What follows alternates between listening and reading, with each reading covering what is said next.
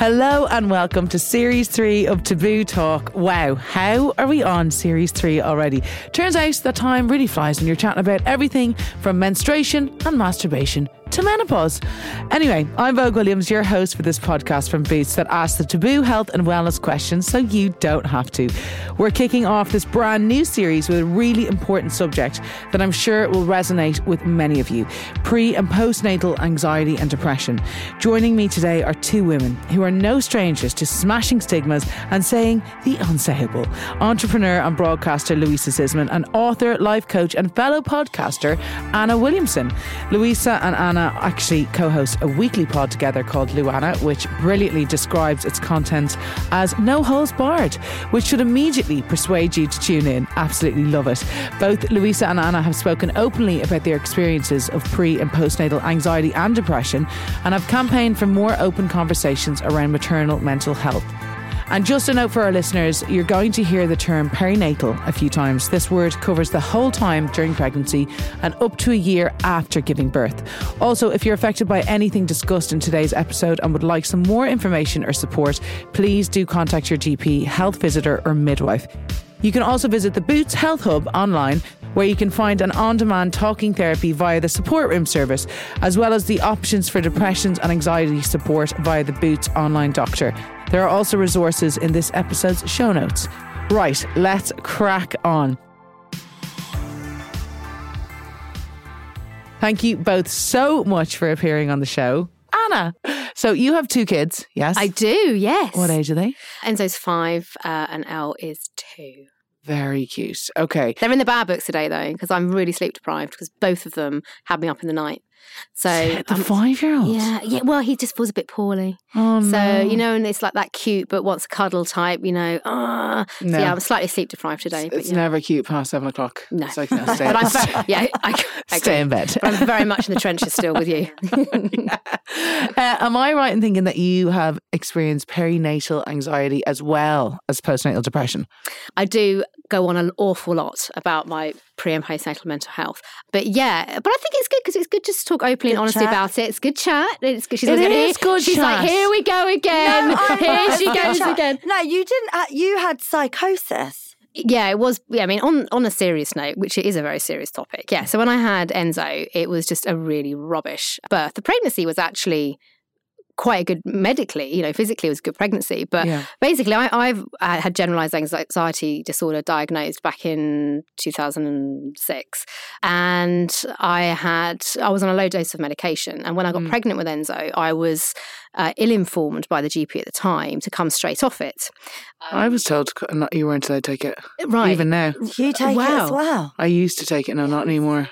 So I was on, and actually a lot of people always ask it. So they say, well, what medication? So it was an SSRI, it was an anti-anxiety drug. And I'd had some talking therapists as well. It was very well just managing a situation, hadn't reared its ugly head in years. But then I went to the GP and, I mean, it's never comforting, I don't think, that when a GP starts to bring out the book. The book and the encyclopedia of, from the British Medical Council going, should you be on this or shouldn't you? And at the time, they weren't very clued up, and now I know that you really should ask, if you are of that sort of nature like I was, you should ask for a GP that has specifically trained in mental health so they understand it a lot more. This GP hadn't. They said come off the medication straight away. So that whole pregnancy, I kind of went back into freefall really with anxiety again. Were you just super anxious? I was dreading birth. I was terrified of birth. What I thought were hormones, which maybe were, I don't really know. I think it's such a minefield, isn't it, sometimes in pregnancy? You're not sure what is what. But I was really swaying from, massive mood swings and crying and not wanting the baby and not enjoying. I didn't enjoy the pregnancy at all, which is really hard when you are pregnant because, they're preggy now and I don't know how you feel. It's so personal that sometimes if you're physically not enjoying it, I know, Lou, you'll come on to how you felt around being pregnant. You do. Obviously, you're grateful. Well, I say obviously. I was very grateful. You have to be grateful that you're pregnant. It's so grateful. And you have to say that out loud. But you can also feel terrible. Also feel terrible. And I wasn't enjoying it. I didn't like my body changing. I felt this overwhelming pressure of being pregnant and having to deliver this baby. And this might sound really silly, but in my head, and whilst this anxiety disorder was just raging unchallenged all throughout the pregnancy, every time someone kept saying, oh, you must be so happy. And then all I kept thinking is, I've got to get this baby out. I'm terrified of how that's going to happen. Yeah. And I'm terrified of getting it wrong. I'm terrified of cocking it up because everybody is waiting with a flipping bunny rabbit and a this for this baby. You know, so many people's rest of their lives are hinged on this baby. And really, they don't care. No, but the grandparents do and everyone else. And they don't care after the first one, though. No, actually, you're so right. Oh, the second one, I don't think anyone saw her for 2 years. It was it was undiagnosed. And the birth was pretty horrific. And then after I'd had him, I recognised straight away that I just wasn't coping. I wasn't bonding with him. I was terrified of him. I didn't want to be left alone. It was when I started to I was hallucinating terribly. I was having intrusive thoughts of what would happen if he died. That's like a kind of anxiety, though. An intrusive thought is anxiety. It's really common. Yeah. And it's really, really common as well. Mm-hmm. And I just didn't feel able to cope with him. And it was bad. Like my husband used to go to work and I would stand at the door and I would time like a complete and utter mad woman how long it would take for him to get back from where I knew he was, to get back to the door. And I would stand there with him. And the minute he'd come in, I would shove him straight at him and go, you need to deal with him, you need to deal with him. I was terrified of the baby, terrified of feeding him. You know, it was just a really horrible experience. And 10 days postpartum, I was then diagnosed with both basically birth trauma, which comes under the big umbrella really of, mental health, postnatal anxiety. I was saying to you both earlier that I was watching that Louis Theroux about postnatal stuff, and it is quite frightening to realise how dark it can get for some women. But like if you have a hard birth like that and if you have a difficult pregnancy, like you're kind of just expected to just get on with it. And if you're left on your own, so many women are left on their own, and it's like you're just left on your own with a baby. It's incredibly lonely. So lonely. Yeah. It's the loneliest time of my life, is having a newborn. Yeah. Because you kind of are just left like, oh, you feed the baby. And like you take 2 hours to feed the baby sometimes. And then like you have a little break, which might only be an hour by the time you have to go and feed them again. But it's nuts really, isn't it? You know, this big report that came out this week as well, you know, big shocking reports around it. But ever since I had Enzo, I have been really vocal about the lack of postnatal care, because I think for 9 months everyone wafts around. Well, if you're lucky, you know, you get everyone cares about that pregnancy, and you can have your appointments, and you can pay for extra appointments privately if you want to as well. But then it seems, and in my experience, particularly first time, you have the baby, and then literally in that one moment, and they even said to me when I gave birth to him, and it was a vaginal birth but via forceps, but it was a very long labour, and I had a hemorrhage, and it was awful. I was exhausted. Yeah. But they did say it really did come down to the fact of tick. Mother is alive, baby is alive. We move on to the next person in the queue. And there I was, as you say, girls, you know, stuck with this baby. My husband wasn't there because they chucked him out. Or again, why they don't allow birth partners to be more present, I don't know, afterwards. Because they could be helping the staff. Yeah, exactly. And I remember sitting there, as you say, with this baby, thinking, I cannot even look after myself. I'm terrified to go to the toilet because I don't know what's gone on down there. I don't know how to feed him. And it's the most lonely time, I think. And I think anyone that just gets stuck and left, I don't want to get all political here, but I think a massive shake-up needs to be given to mothers. I mean, our parents, our mums had 10 days postpartum lying in. And I think that should be... They had what? They were let stay in hospital for 10 days post-birth. Yeah. God, you literally get to look after the mums. Yeah. Because you've just gone through probably the biggest experience you'll go through. And I think it's really underestimated now how much we go through in birth. And then mentally and physically, it's a lot. Yeah. Did that happen with both of your pregnancies? No. By design, second time round. Well, I mean, Louisa will know all about this because she was very helpful in me. You know what Louisa's like. She's not backwards and coming forwards with an opinion. Louisa's even sorted my life out. I'm telling you now, everyone needs a Louisa in their life, or just her, because I'm very practical. You're very practical. I wouldn't be the most compassionate person. I would think, but I'm really practical in helping people. Yeah. So if you're like, right, this is my issue, I'll be like, this is how you need to solve it. She's always got a solution. Yeah. But they're always a really good solution. Truly they are. And for 2 years after Enzo's birth, that was it. I wasn't going to have another one. There's no way I'm having that. Yeah, that must have been really frightening to think about getting pregnant again. I was absolutely terrified. And even the concept of getting pregnant again. Yeah. Because when you do suffer with crippling anxiety, like this might sound a bit strange, but it's a claustrophobic feeling. And being pregnant how can I explain it? So when I did get pregnant with Elle, Eleanor is her name, call it Elle for short, I had actually gone to see my psychiatrist at the time, who perinatal mental health team, which actually every borough does have. Yeah. And I'd said, like, I'm actually really scared about getting pregnant again because I can't go through that again. Like, what are my options? And there were options out there, and they, to be fair, were really supportive. But you know what, girls, you just got to put your hand up and find out that help. Yeah. You've got to go and be your own advocate. How did you first of all get help for after Enzo? Like, how long were you going through that for? I mean, I'm lucky that I know a lot about mental health, you know, as a practitioner myself, but also I've been through it. So I actually, I knew that I was sinking fast. Yeah. I was not enjoying it. I was at my lowest ebb. I was Googling how adoption works because I was like, I don't think I can even look after this. Yeah, honestly, it's not for me. I just thought this baby deserves better. And it wasn't that I didn't want him. I knew there was like a primal wanting to care for him, but I just wasn't coping. Like, So I actually rang up my doctor, who'd helped me many years before, and I just said, "Look, help me. I'm a mess. I can feel the anxiety." That's so good, though, that you asked for help, because so many people don't. I know. Yeah. Do you know what, something I've never, ever actually said before, but I felt at that time we'd moved back in with my parents, because, again, I just wasn't coping. My husband, Alex, had no idea what he was doing either. You know, he even says now, bless him, he's like, "I'm really sorry, I was pretty crap at that time." And I was like, you were actually, but you kind of didn't know any different yourself. Do you know what I mean? He didn't know what to do.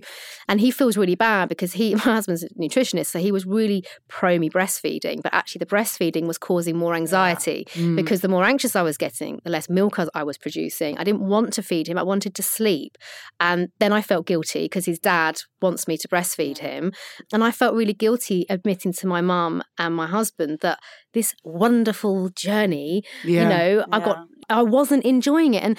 And I'm not negging on my mum here at all, because it only came from a place of a love. But I think so many people do get shut down with how they feel. And, you know, there is an argument to say, you know, don't dwell on something necessarily. But again, if someone does want to talk about it, I think it's important to validate it. And, you know, my mum and everybody around me was going, "Oh, but at least the baby's well. But you're all right now. You've come through it." And we know that. It's a given.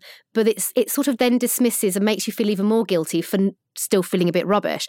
So essentially, I rang up my doctor. I knew him very well. I'd even written a book previous to that with some of his expertise as well. And I just said, "Look, I know my anxiety disorder's come back," and I explained it all, and he was amazing. And I sat curled up on the stairs at my parents' house, and I had a telephone consultation with him, and it was a game changer. And, you know, he taught me through some, you know, ideal solutions. And, you know, ideal solution number one was breastfeeding baby, happy mum, happy baby. That wasn't working. So let's look at the next one down. Bottle-fed baby, mum can get sleep, pass responsibility over. So I sort of let go of any of that emotion around breastfeeding, happily so, straight away. Yeah. And then he prescribed me some short-term medication, which I really needed to climb down off the rafters. But I'd say it took me a good year to start to feel like I was truly enjoying motherhood, if I'm honest with you. A year is a long time, but like I feel like people are always scared about talking about or going on medication when you actually really need it. But as you said, like Saved me. I experienced really, really bad anxiety at the start of this pregnancy. Just stuff going, like life was happening, and it was really stressful. And like they told me to come off, like, because I would have my anxiety medication, just like I don't ever take it, but I needed it then, and I was like, right, I have it here, can I have it? And they're like, you can't take that. And then after not taking it for 3 months that I would have needed it, they were like, oh, you could take the odd one. And I'm like, that's so bad. Yeah, that's really interesting. And I don't know if you know this, but that advice now has been changed. It is still quite controversial, but my experience is second time round.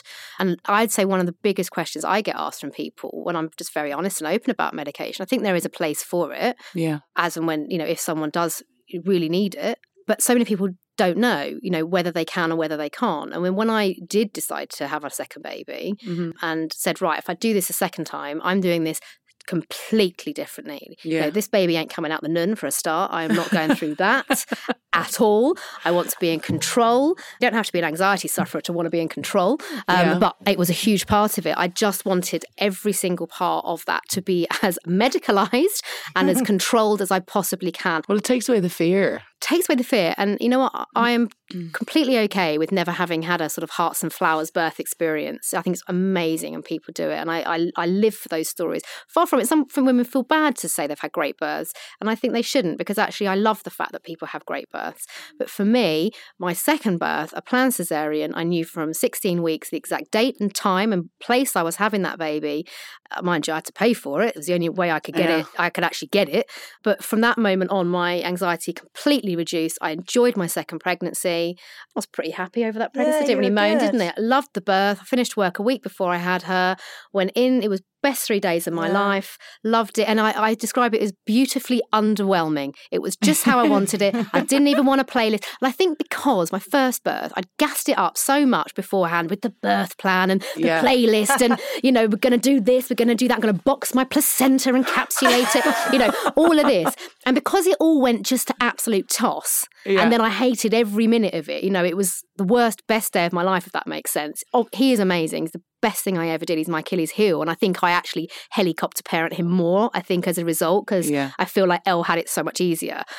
But second time round, I even went in, going to the operating theatre. I loved the image in my head of my consultant was so unasked about the whole thing that he sat outside my room reading the Saturday Telegraph, right, with his leg, I'd never forget, in his scrubs. My husband was fanning around in the bathroom. I was like, it's all about you. Do you know what I mean? Hurry up. We were all standing there waiting. He went, right, let's go and get the baby then. We all just walked down to theatre. They went, do you want the playlist? It was the Saturday before Christmas. At that point, I felt really embarrassed to suddenly stick on my Home Alone soundtrack. I'm not even joking, girls. And I was just really embarrassed. It was like 8:30 in the morning. And I was like, what are you listening to? And they're like, Absolute Radio or whatever. And I went, just leave it on that. If you're all comfortable, I went, let's just get on with it, shall we? So she was born to Meatloaf.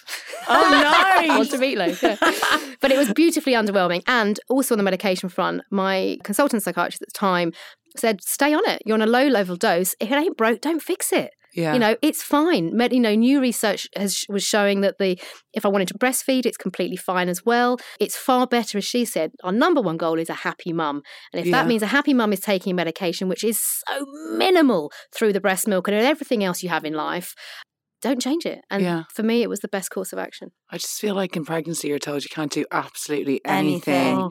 Anything. And like if I post a picture of a prawn, it's like, are you eating that prawn? Yes, I am eating that prawn. It's true. It's really frustrating though, and with medication, but just with anything, you're kind of just like a vessel almost, and you're just expected to kind of get on with it. And then after it happens, you just feel horrific. You do, I hate that term, the baby blues, but like you do feel sad and weepy after a couple of weeks. But you obviously would have had that as well, but you suffered from postnatal depression after your first. Yeah, after Dixie. I just think I was so focused on, I had this really nice white leather pram. Classic Zisman. I know. Really nice baby clothes. Probably had that silver cross. You know it, the old one. And I just had all this nice stuff. And then I didn't really, and I was really focused on my birth. I really wanted to hypnobirth. I was determined, because people used to laugh at me when I spoke about hypnobirthing. She's nearly 12, so it was 12 years ago now. And I remember one of my mother-in-laws at the time, so because she has a harem. One of my team of mother-in-laws, like a mum and a stepmom. And when I told her I'm going to hypnobirth, she was like, "You'll be screaming for an epidural." And I was like, "No, I won't. No, I will not. I'll prove you wrong." And I did. I had the most amazing birth. I had her in a birthing pool. I ate Maltesers and Mars bars and. It was lovely. She came out in 4 hours. I didn't even have gas and air. I just, it was like Simba. Yeah, you loved birth, didn't you? I loved giving birth. Yeah. I would go, my first birth was actually pleasurable. I absolutely loved it. It was completely euphoric, best thing ever in the world. And then I was like, oh, got a baby now. I honestly didn't think about what it would be like after having the baby. It was like the stupidest thing. I was just 23 as well, so I was quite young. Yes, that is quite young. Yeah, I was quite young. And my mum was living abroad at the time, so my mum was there for a week. And then my ex-husband wasn't great, and he said to my mum, "Oh, I think you should go. You can go now. We want to be a family of 3." And I was like, "Oh my God!" But my mum, I couldn't afford any help at the time, nanny-wise or anything. So I tried to breastfeed her. Really didn't like it. Didn't like the feeling of it. Just didn't like the high I felt her, didn't like the frequency of it. I didn't know you even tried, actually. Yeah, for Did 2 you? weeks. Well, I say that. Did give her a bottle in the hospital, and then I tried to combi feed, and then I was like, what am I doing this for? It's like, I'm not doing that. I'm out. I'm out. But I always start with those little bottles in the hospital Yes. before your milk comes in. And like, I remember posting about my hospital bag, and they were in the You would bag. have got slated. And people were like contacting the ASI saying you that I was breaking serious? advertising standards. I'm like, I didn't get paid to put that in my Yeah. bag. I was like, that's Oh, what as I if bring. you needed And then I that. know, but then you're like, I was breastfeeding for 9 months, and I was like, Oh, do you like it doesn't. breastfeed you? I worked for me. It is so much easier if you can do it.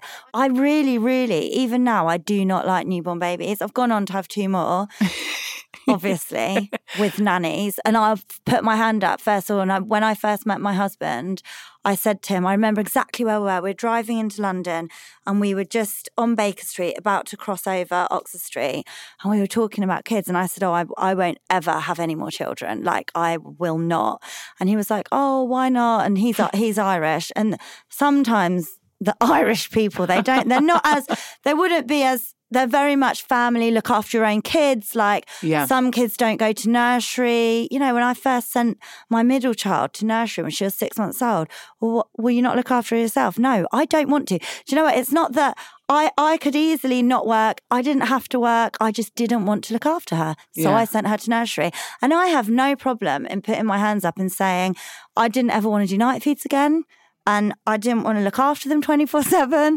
Like, I suffer no mum guilt. And I think with Dixie, my postnatal depression was so bad that I remember one day driving, she was just crying. And actually, she was a really good baby. You know, she slept through from 8 weeks old. I used to give her a bottle You don't at know 10 it at the time, do I used to give her a you? bottle at 10 o'clock at night. She wouldn't wake up till 7. That's amazing. You know, but inadvertently, I sleep trained her. Because I used to leave her to cry because it's the only way I could cope. Yeah. So I just used to be like, oh my God, I cannot deal. Even now when I hear a baby cry, it makes my, I hate it. I hate that. I cannot stand babies crying. But it's probably triggering. Yeah, I think it triggers me. So I used to have to just go outside in the garden and I'd leave her to cry. I'd go back and she'd be asleep. And I'd be like, oh, that's good. And inadvertently, I sleep trained her. And then from 8 weeks old, slept through. It was brilliant. And then she never cried. But at one point, she must have been about 4 weeks old and I was driving. She was screaming and screaming. And I was so flustered and I was on this country lane. And I thought, I don't want to actually do this anymore. I just couldn't see the wood for the trees. And I just... But you're in a fog of like... It was awful. It was the worst experience of my life was having my first child. Like now, she's amazing. I love her. She's nearly 12. Like I literally worship the ground she walks on. I also helicopter parent her. Yeah. And very overprotective of her. I always thought maybe it's because me and her dad got divorced that I'm, much more overprotective of her than my other two. But she's amazing. Look, she's not affected by it at all. But I really struggled. And I remember my health visitor giving me like this little quiz to do. Oh, the PHQ. Where they test TAD your... and PHQ. It has all these questions. I think there's like 34 questions. And out of 30, I'd like scored the highest. She was like, oh, you're quite bad. And even then, though, I felt there was no support. Yeah. Like, there was no support. It was never, she said, well, you can go to your doctor and get medication. I was always very anti-medication. I don't know why. But there are so many other things that can be done as well without just shoving someone on a pill. Yeah. No, you well, I was definitely like, can. I don't want to go on tablets. Had you been depressed before? No, never suffered with depression. Wow. Yeah. Just literally from then, if you didn't go on tablets, how did you find your way through it's like a fog. It's so suffocating. It's like, the only way I can describe it is, when you're on an airplane and you go in the clouds. Yeah. That's how I felt. I was just And like... you don't come out. Yeah. I was just like that. You're just like walking around in the clouds, like not seeing... The only way that I coped was there was a nursery near me that took them from 6 weeks old. Yeah. And when she was 6 weeks old, I sent her to nursery. Yeah. And not full time. I think she went like 2 or 3 days a week. And I had to work. Like I was self-employed. I had my own business. And then on the other days, I remember I had like an online retail business where physically I would be stuffing envelopes and processing orders. And I had this big like oak dining room table. And I used to put a changing mat on the table. She'd lay there and I'd be like packing all the orders into envelopes. And then the business got bigger and I got staff. So everything kind of developed and I really threw myself into work. That was the only way that I coped, was to not be around her, was just to have that me time. Yeah. And I never like, I'm always forthcoming and saying, put my hands up, I am a really selfish person. Like, I like to do things on my terms, when I want, with who I want. And I really struggled with having a baby, that it wasn't on my terms. Because you have to be the most unselfish person when it comes to children. Now I've got to do what you want, even to the point where you can't go to the toilet when you want. Because they might need to be changed or they might need to be fed. So you'll literally be having this baby in your arms thinking, I really need a wee. But you can't put that baby down. You have to learn to be selfless, which is really hard for such a selfish person. I'd still say I'm quite selfish now, but I'm better. I love the honesty. But you did go on to have 2 more kids. I did. So how did you... So you left, first of all, when Dixie was 6 weeks old, she was in nursery, so you felt more able to... Just having that headspace. But as well, like, for new moms, like, you do have to go back to work. And I hate that question. Yeah. Well, how long will you take off from maternity leave? Never. Like, unless you've got a typical job, and our lives now are not like that, you know.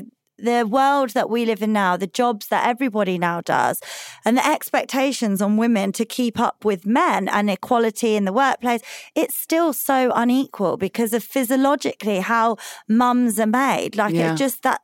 And it's really going to be hard to overcome that. And I don't know if we ever will completely be 50-50. I think, when women get pregnant, like, I can't imagine having to, like, the first 11 weeks you're so drained, you're so tired. Exhausted. I'm always so sick. And I'm like, how do people go in and do like 9 to 5? And like, my cousin was like, she said she had to go and just like fall asleep in the bathroom for like 20 minutes. And it just doesn't get taken into account. Breastfeeding in the loo and all of that. And like pumping, you know, and then they go back to work and women are still trying to breastfeed. It's so impossible. It's so unique, I think, as well, for every woman, depending on what their needs are, whether they physically, financially have to go back to work, whether they don't have to, whether they want to. And I think, there's a lot of stigma around it. Yeah. Louisa, you're quite matter of fact about how you felt and like how you got over it was putting Dixie in nursery at 6 weeks. Did you ever have like guilt over having to do that? Or was it just a thing that you needed to do for yourself? Just had to do it for myself. And I think that like, I don't really suffer from mum guilt. I like leave my kids happily, knowing that my parents live with us.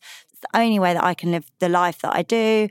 And it's like, it makes me happy knowing that I can leave the kids. They're really independent. They're not clingy to me. They don't need me. And I don't want to, that's the type of person that I want to raise. I want to raise like really independent people that are happy being alone. Like we're alone so much of our lives sometimes. No, I never really get mum guilt. And even when Dixie was little, my mother-in-law would, you know, when she was about 3 or 4 months old, my mother-in-law at the time would have her for one night a week for me. Well, because she slept, so she was a really easy baby. But again, that was great. And I had friends at the time who were like, I can't believe you leave I'd never leave my baby. And I was like, we don't need to be heroes. We're human. Yeah. We're human. And it's okay to say, do you know what? I'm really tired. I'm going to leave the baby. I'm going to go and have a massage. We were even saying we were just earlier. saying today, weren't we? As mums, I think we always caveat it with, I admitted it earlier. I said, even now, I have finally stopped saying, oh yes, I'm just popping to have like a physio appointment. No, I'm just going to go and have a Thai massage actually, because I really want to indulge in a massage. But you end up saying, oh, I do it to my own husband. You're like, apologetic. I'm just having a physio appointment. Even like, to my I'll own go husband. home even now and I'll say, oh, I'm just going to go into my room and do my emails. I'm going to have a nap. Yes. But you can't say it. You can't say it. And do you know what? I think there needs to be more people in life that do just, not that we need permission, but it's kind of like we sort of like globally do, like as a gender, we need people to go, you take it, because you are literally, you know, it's relentless. Being a mum is relentless. And like what you were saying, Lou, as well, I think that's what hit me when I become a first-time mum. I don't know about you, Vogue, but it's that immediate overwhelm of, shit, this is for life. It is for life. But it's non-stop. I don't know when you get time. You said something about being alone. I was like, God, I don't remember the last time I was alone. I even this morning, I left my house at 7:20. I didn't need to be in London till 9:15. It takes me half an hour to get to where I needed to be. And do you know, I went to the train station and I sat in my car for 40 minutes. Oh, that's the dream. Just because I didn't want to be at home with my kids. And I think that is why I just didn't want to be around them. And I think it's okay to say that. Yeah. And I love being with my kids. And I think as a mum, I describe myself as very present when I'm with my children. Like if I'm with my kids, I'm with them. Yeah. I'm not on my phone. I'm not doing that. I'm playing with them. Like we're horse riding, we're in rivers, we're on bike rides. I'm a really active, present You're always mum. doing stuff with your kids. I'm always doing stuff, but then I have to have time away from them. And I can also confirm that, because I do see Louisa in many a social situation and private situation, that her children adore her and she adores them. And they're the loveliest girls. I they're think so well brought up. When you leave your kids, like they're not going to love you or something. They will always love you. It's not bad to put your kids in creche. It's not bad to send them to nursery. It's just, or to have a nanny, to have somebody to help or you. to be grandma. Or get somebody over to Yeah. help you if you're feeling overwhelmed. And I just think women don't do that. And particularly at the start when you're just expected to be this like super mom. You're like, boobs are leaking everywhere. You feel terrible. You're going through... Everyone goes through some form of like, I hate the word baby blues, but that's what it's called. But it is. And I think for me as well, going back to when I did it second time, the best advice that I nicked from Louisa was, so one of my massive triggers, which I think for most people, but one of my hugest things when I got pregnant is sleep deprivation, because my anxiety is triggered by sleep deprivation. It really is. Anyone that's been out on the sauce the night before. sleep deprivation is a form of torture. It really Let's is. not forget that. Exactly. It is torturous having a newborn baby, literally. Yeah, and that. But the second time around, I thought, God, well, it's the sleep deprivation that I'm terrified of. Now, obviously, I'm going to have some of it, and I am. I've got used to it, and I think, and that's fine. But I was working as well. That's probably a big part of it. So I still had wasn't made to. Point that out, but wanted to finish. I was doing a series of Celebs Go Dating. So 5 weeks after the birth of Elle. I love that show. Oh, thank you. Thank you so much. I had 3 weeks left to film. So it was only maybe 2 or 3 days filming, but I wanted to do it. She was only 5 weeks old. She was only 5 weeks, she's and I had tiny. a cesarean. I would want to do that as well. Yeah, 100%. you would. Yeah, I wanted to finish my show. Yeah. And also on that show as well, they'd been amazing. They'd really embraced the pregnancy on screen. It had become a bit of part of the storyline. And then like Rob Beckett, Anna's off to have her baby. Cut to the next scene. Anna's had her baby. She's back. But I knew as well, and Work were amazing who make the show. And they said, look, would you like to come back? I said, I would. But obviously I at the time, a 3.5-year-old. Sleep's obviously a big thing. So I thought about it. And when Louisa introduced me to a sleep nanny who I had got to know, so I thought she didn't feel as sort of stranger-esque, because I knew that she'd worked for Louisa. And so, I thought, okay, I'll give her a try. She's called Lisa. So I rang her up and she sort of fit us in. So she did 3 nights a week for us, which initially was just going to be while I finished the series. Screw that, Vogue. Once you got that, you're not going to go back. And but again, but we apportioned some money for it. Again, we looked at our finances, and this is what I say to people. And I don't get me wrong, it is a privilege. It's a massive privilege, and a lot of people can't or won't afford that, and that's absolutely fine. But I also think it's important to look at your life as a whole. And some friends of mine wouldn't think twice about chucking $5,000 a summer holiday for and sticking it on the credit card. Well, you know what? To have a night nanny for 12 weeks, I don't even mind telling you, at 3 nights a week costs £4,000. Okay, so for 12 weeks for that, for me, what is she a night? Sorry, I can't work that out. 180 a night. 180 a night for 3 nights a week. So she used to come on a Sunday, Tuesday, and a Thursday. Okay, she even remembers the days. That's so much, because the Friday, Saturday was a back-to-backer, and we were done. When you have to do those 2 nights, we were done. I swear to you now, that was the best money I've ever. I would have gone with that holiday for the rest of my life, truly, to have been able to afford that first 12 weeks of not being gut-wrenchingly sleep deprived. And guess what? I enjoyed my baby. I enjoyed my 3.5-year-old, because guess what? The biggest thing, I didn't get my postnatal depression again. And I really swear it's because we invested, we ring-fenced that money. Some people would think that's a ludicrous amount of money to spend. For us, I'd drive the crappiest car in the world if it meant I could have had that again. Really, I would. I think that as a new parent, like it is all like sleep does kill you. It puts you in, and I have that as well with anxiety. If I don't sleep, it's worse. But then your anxiety stops you sleeping, and then it's like it's terrible. But definitely being able to get some sleep is like really, really helpful, and taking a nap if you can. But anyway, besides sleep, did you have postnatal depression as well as postnatal anxiety? Yes, I had the whole course I did, Lou. Course I did. Yeah, I did. Yeah, it's quite difficult, I think, to completely pinpoint someone when they are in such a free fall, because everything is so interlinked. Anxiety and depression is very interlinked. There was the trauma. It's essentially what I was experiencing was birth trauma. The birth itself was was pretty horrible. And as a result of trauma, PTSD, whatever you want to call it, your brain does sort of shut down to an extent. I don't remember so much of that first year, and it does sadden me. And sometimes I found Alex was downloading a load of photos onto his laptop the other day, and I suddenly saw these birth photos of Enzo in the first 6 months. I don't remember any of it, and your brain blocks out trauma basically. But yeah, postnatal depression, postnatal anxiety and birth trauma, it was just sort of a cocktail, and everything was being treated as one. But it wasn't until I made a film a good couple of years after, actually, for the BBC on postpartum. We said about the Louis Theroux one, a bit similar, about postpartum psychosis.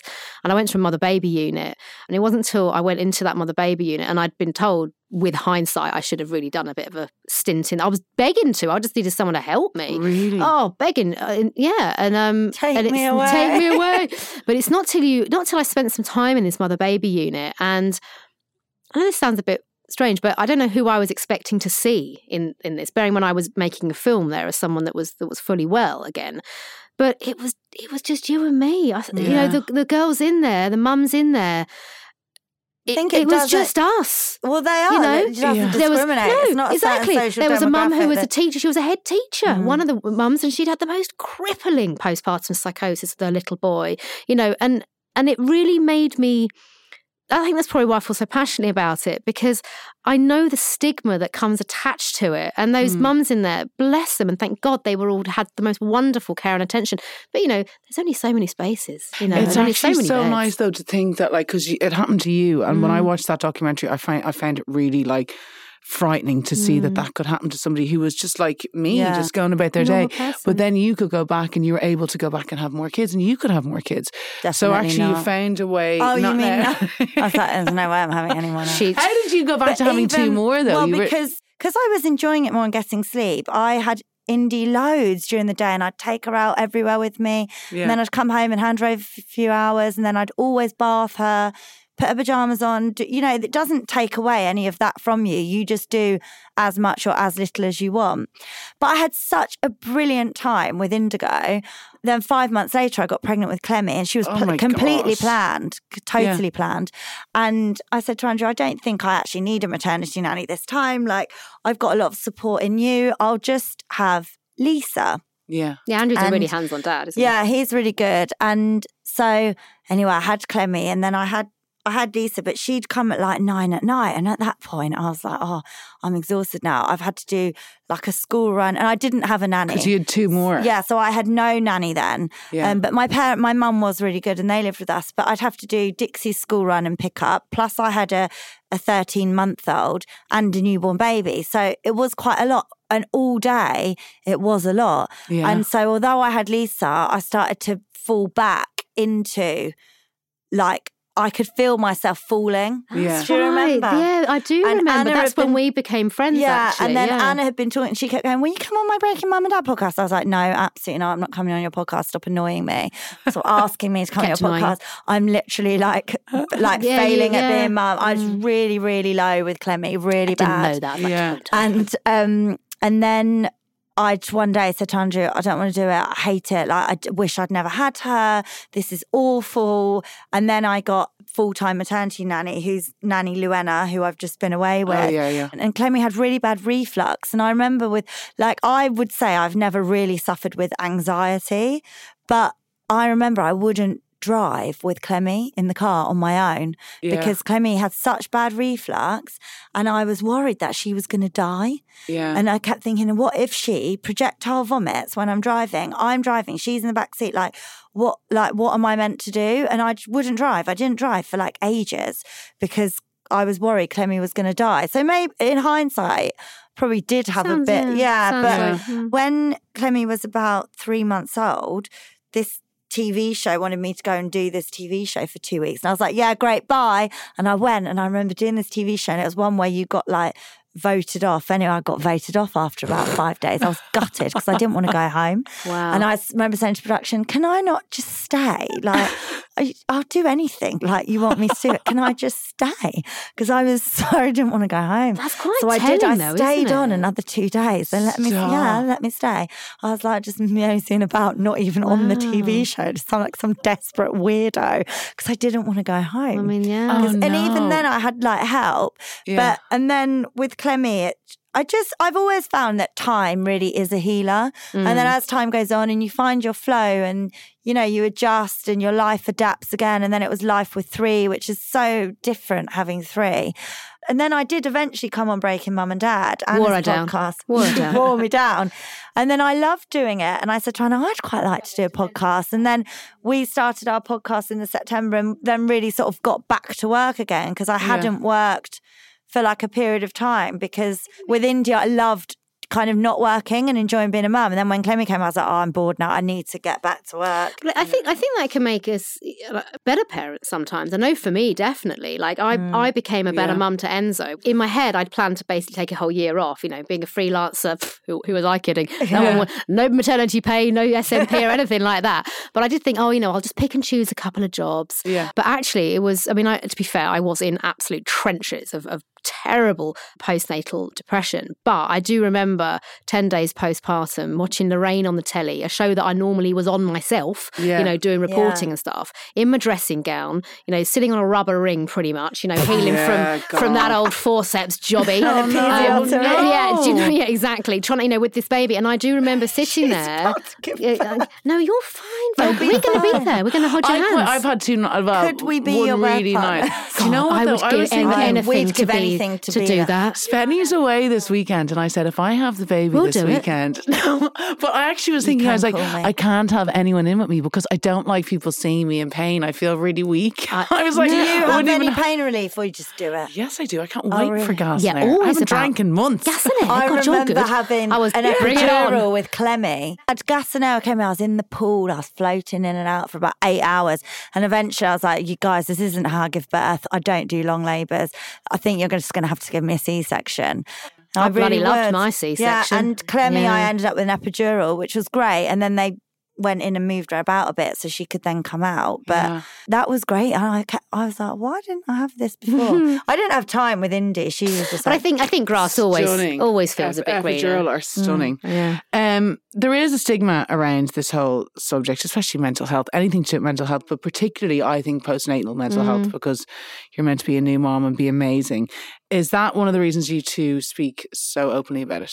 Well, both with gobshites. Yeah. But I think what was really apparent when talking of my other podcast, Breaking Mum and Dad, which was all about, basically started because of my experience of having such a dreadful time giving birth with Enzo, and just kind of going, and almost sort of feeling like I've been fed a bit of a lie, and I also just want to caveat this and say a lot of people have a wonderful births and don't experience any problems. So please, if you're listening to this, don't look for a problem if there isn't one there. That is the minority, though. That's the minority. Exactly. And I think, well, I know, because I remember I had him and I thought, okay, slightly ropey birth, but I've got the support. I come from a family where if we really need to afford something, someone will find it somehow, somewhere. I've got a good husband who's not completely crap. We're okay. So why the frick am I not enjoying this? Why am I sitting here watching Lorraine, jealous that I'm not on that side of the telly? And for me, it was really important to get back to work, and a bit like you after you'd had Clemmy. And I'm such an advocate now. You got to do what's right for you. I have some friends that never have gone back to work. They don't want to go back to work. They love being a mum. Some people just love it. I wouldn't be able to. Some people love it. And some people love it. But for me, it didn't work. Right exactly. Without any social pressure. I went to what honestly lifted my postnatal depression, and I felt it. He was 7 weeks old, and I'd already had in the diary for months, and you'll know this, girls, being freelancers, I'd had a little award ceremony, a little corporate job that I was hosting for a couple of hours in Canary Wharf, and I'd kept it in the diary, and I'd said to our agent, look, we'll have to see how it goes, but get me she had a standby cover in case I couldn't do it. I said, I'd like to see if I could do that. I need the money. I'm a freelancer, but let's see if we can do it. And it was in there. And again, I was very much in postnatal depression, but I had healed, you know, from the birth as well. And I remember, and I want to do the job. You know, Mum and Alex, you know, were like, oh, I don't know if you're well enough to do it. I thought, no, I really want to do this. Like, I'm really missing me. Yeah. Like, I want to be me. I've been sat indoors for 6 weeks and not really knowing what I'm doing. And I remember getting ready, and that was weird, suddenly getting ready to host an awards do, you know. And then they'd sent a cab, you know, and I remember getting in the cab, and Alex was and my mum were both going to look after the baby. And I went off into Canary Wharf, and I remember being in this car, and I just sort of suddenly felt a bit relaxed. And it wasn't like, oh, thank God the baby's not with you, but it was like, it just felt like a little bit of Anna was coming back. And it's like I switched my mindset into, now I know I was a bit shaky, I was a bit nervous, but I was working off a script. It wasn't very difficult. It was, and the award is, you know, goes to. And I did my little gig. And then for me, the best feeling in the world, I remember standing outside this hotel. It was like 9:30 at night. I'd been gone since maybe 6, so not long.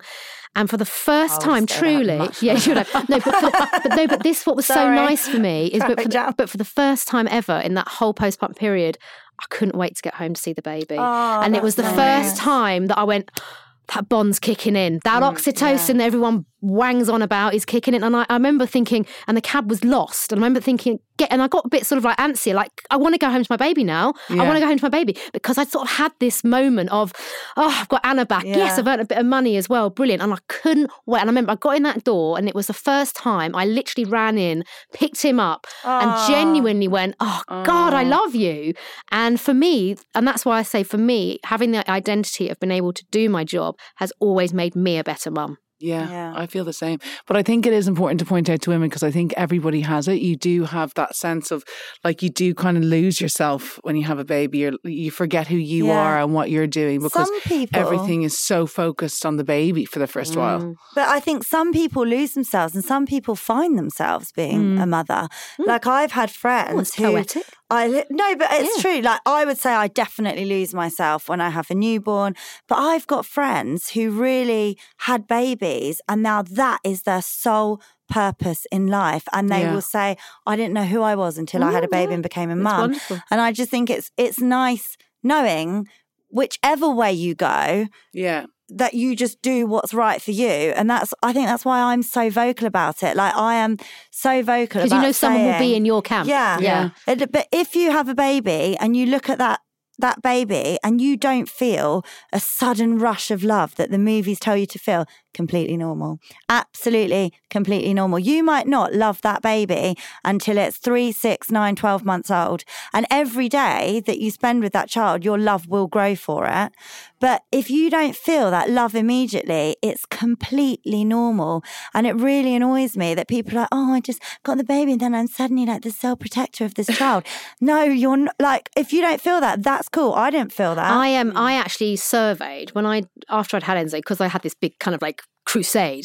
And when I was actually writing Breaking Mum and Dad, the book on parenting anxiety, I actually forumed 50 new mums, so that all had babies within a year.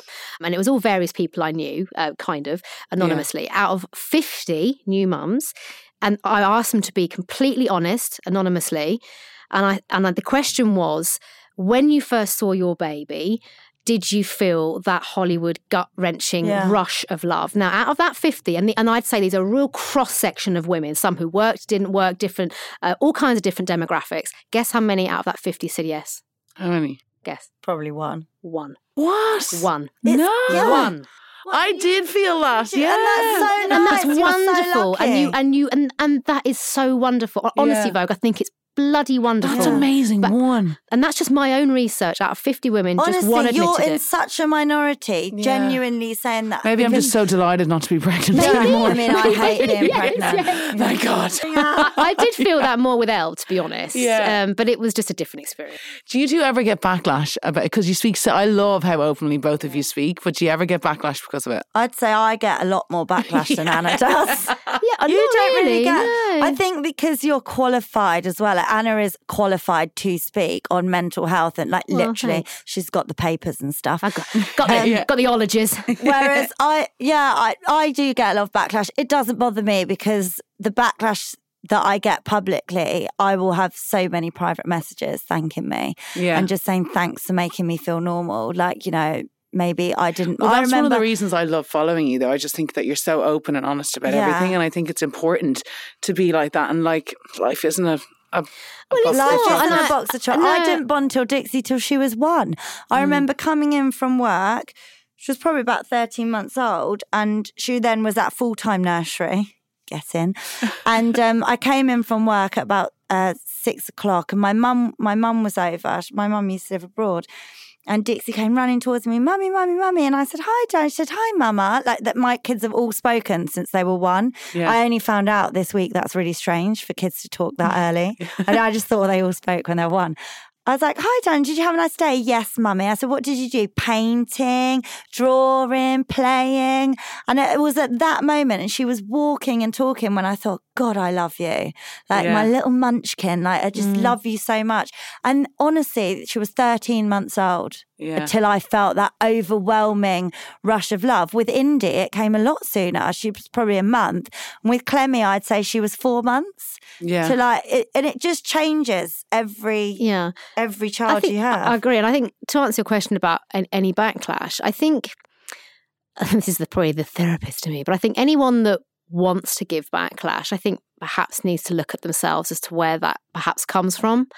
I think in life we all judge people. We're all judgmental. Do it privately, would you? Do it privately, yeah. But I think just don't. I just Louisa don't care. I turned off my DMs now. But I think it comes down to. I mean, Louisa and I, we're very different, but also we have a lot of similarities. But I think it's fair to say that we're both very resilient. We're both pretty content with our lot in life, and we're quite Teflon to just own how we feel and what our experiences are, whatever comes with that. And I think I know so much of being in that sphere of feeling at rock bottom that if someone wants to challenge me on it, I welcome it. Yeah. Truly. Anna, come on then. Come on then. Well, I think you want to challenge me? Come on. Well, you know what? Maybe you two can give people advice who are sitting there just thinking to themselves, that's me, that's how I'm feeling now. What advice from each of you? We got you, Mama. I mean, I would honestly say, don't measure yourself against anyone else. Take advice if you want it, but ask for the advice. And if someone forces advice on you, politely tell them to shut up and stick their nose elsewhere. It's about just recognizing that it's your experience. And I think all three of us, we're all three very different mums. And I think what bonds us all and unites us all is that we all clearly love our children, but we've all got very different experiences. We have different cultural sides of the way we bring our children. And I think it's having that conviction just to own it. And I do think, you do know best as that parent. Go with your instinct, because you're doing what works for you and what works for your children. And like you say, Lou, maybe people do give you backlash because you decided to put your children, Dixie in nursery. But it worked for you at the time. Well, it made me a better mum. And it makes you a better mum. And you have 3 children who adore you and you adore them. And that worked for you. Yeah. For me, my birth choices, second time round, it works for me. I'm a great mum. I know I'm a good mum. I love my kids. Best thing I've ever done in my life. But I equally know what makes me a good mum. And that is by making certain choices. And the same with you, Vogue. You have the way you parent. And it got you through your postnatal depression Big and all time. of that. And I think as well, if people are listening and they're kind of identifying with some of the feelings that we've said, for me, it's always been to I'm a real practical problem solver, and I would see it as a problem. So I just think, do identify what makes you feel better. So for me, it was being apart from the children. It was having my own space. For somebody else, it might be going and seeing a therapist and talking through it. For somebody else, it might be going on medication to help ease out those feelings. But identify for you what helps you feel better and do more of it. And the more you do of that and the more you find yourself, you'll start feeling like, oh, okay, this is okay. This works for me. I'm feeling better. I felt like this yesterday and I don't feel like it today. But to really practically solve it, it kills me to think that some mums are just there, like not knowing where to go or what way to turn. I still think it's hard to identify what way to turn. There is help out there, though, for everybody. There is. And I think it's, working within the mental health arena, to identify if perhaps you do need that extra help, mental support, it is identifying if the feelings you're feeling, I think we were talking about this on the pod earlier on, it's a very different experience. We are all supposed to have ups and downs. We are supposed to feel. We are supposed to feel sad, because if we didn't feel sad or happy or excited or this, we we'd just be very numb in life. So it's important to recognise that is okay. You don't suddenly have to be terrified you've got PND or postnatal anxiety or trauma just because you're having a rough couple of days.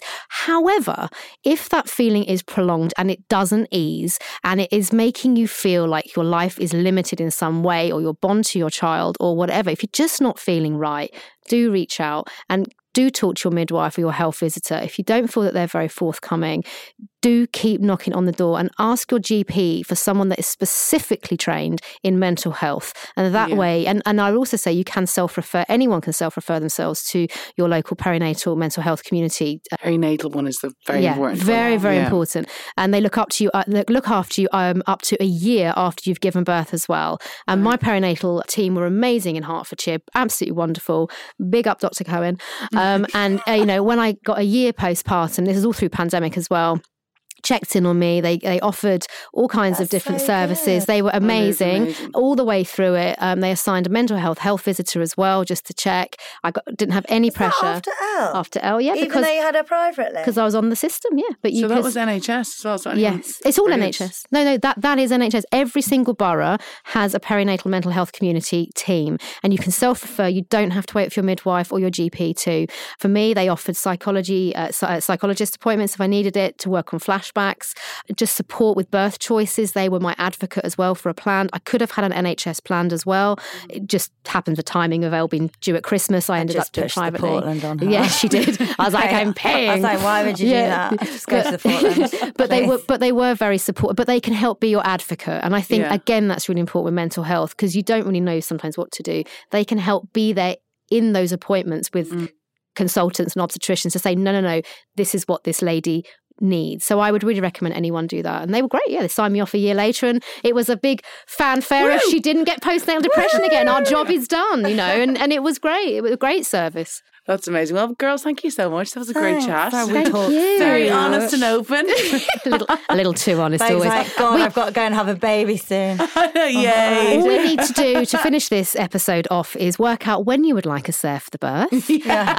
When you'd like to milk. I'll go down the business end if you like. I'll go up Louisa top. can do what's that weird would as talking well. you do? Imagine what you'd be like. Do the weird talking. Well, thank you, girls. Thanks for having us. And good luck with the baby. Yeah, thank good you. luck. Okay, absolutely amazing. I would like to thank both of you so much for appearing on Taboo Talk to discuss such an important topic. I'm sure you've reassured so many people who will have been feeling scared and a little bit alone. So thank you for being so open and honest and for giving such great advice. I'd like to say again to our listeners that if you have been affected by anything you've heard in today's episode and would like some more information or support, please contact your GP, health visitor or midwife. You can also visit the Boots Health Hub online, where you can find on-demand talking therapy via the support room service, as well as options for depression and anxiety support via the Boots online doctor. Eligibility criteria and charges do apply. There are also resources in this episode's show notes. If you've enjoyed this episode, please do remember to rate, review and subscribe. It really helps to spread the word. Thanks again. Until next time, goodbye.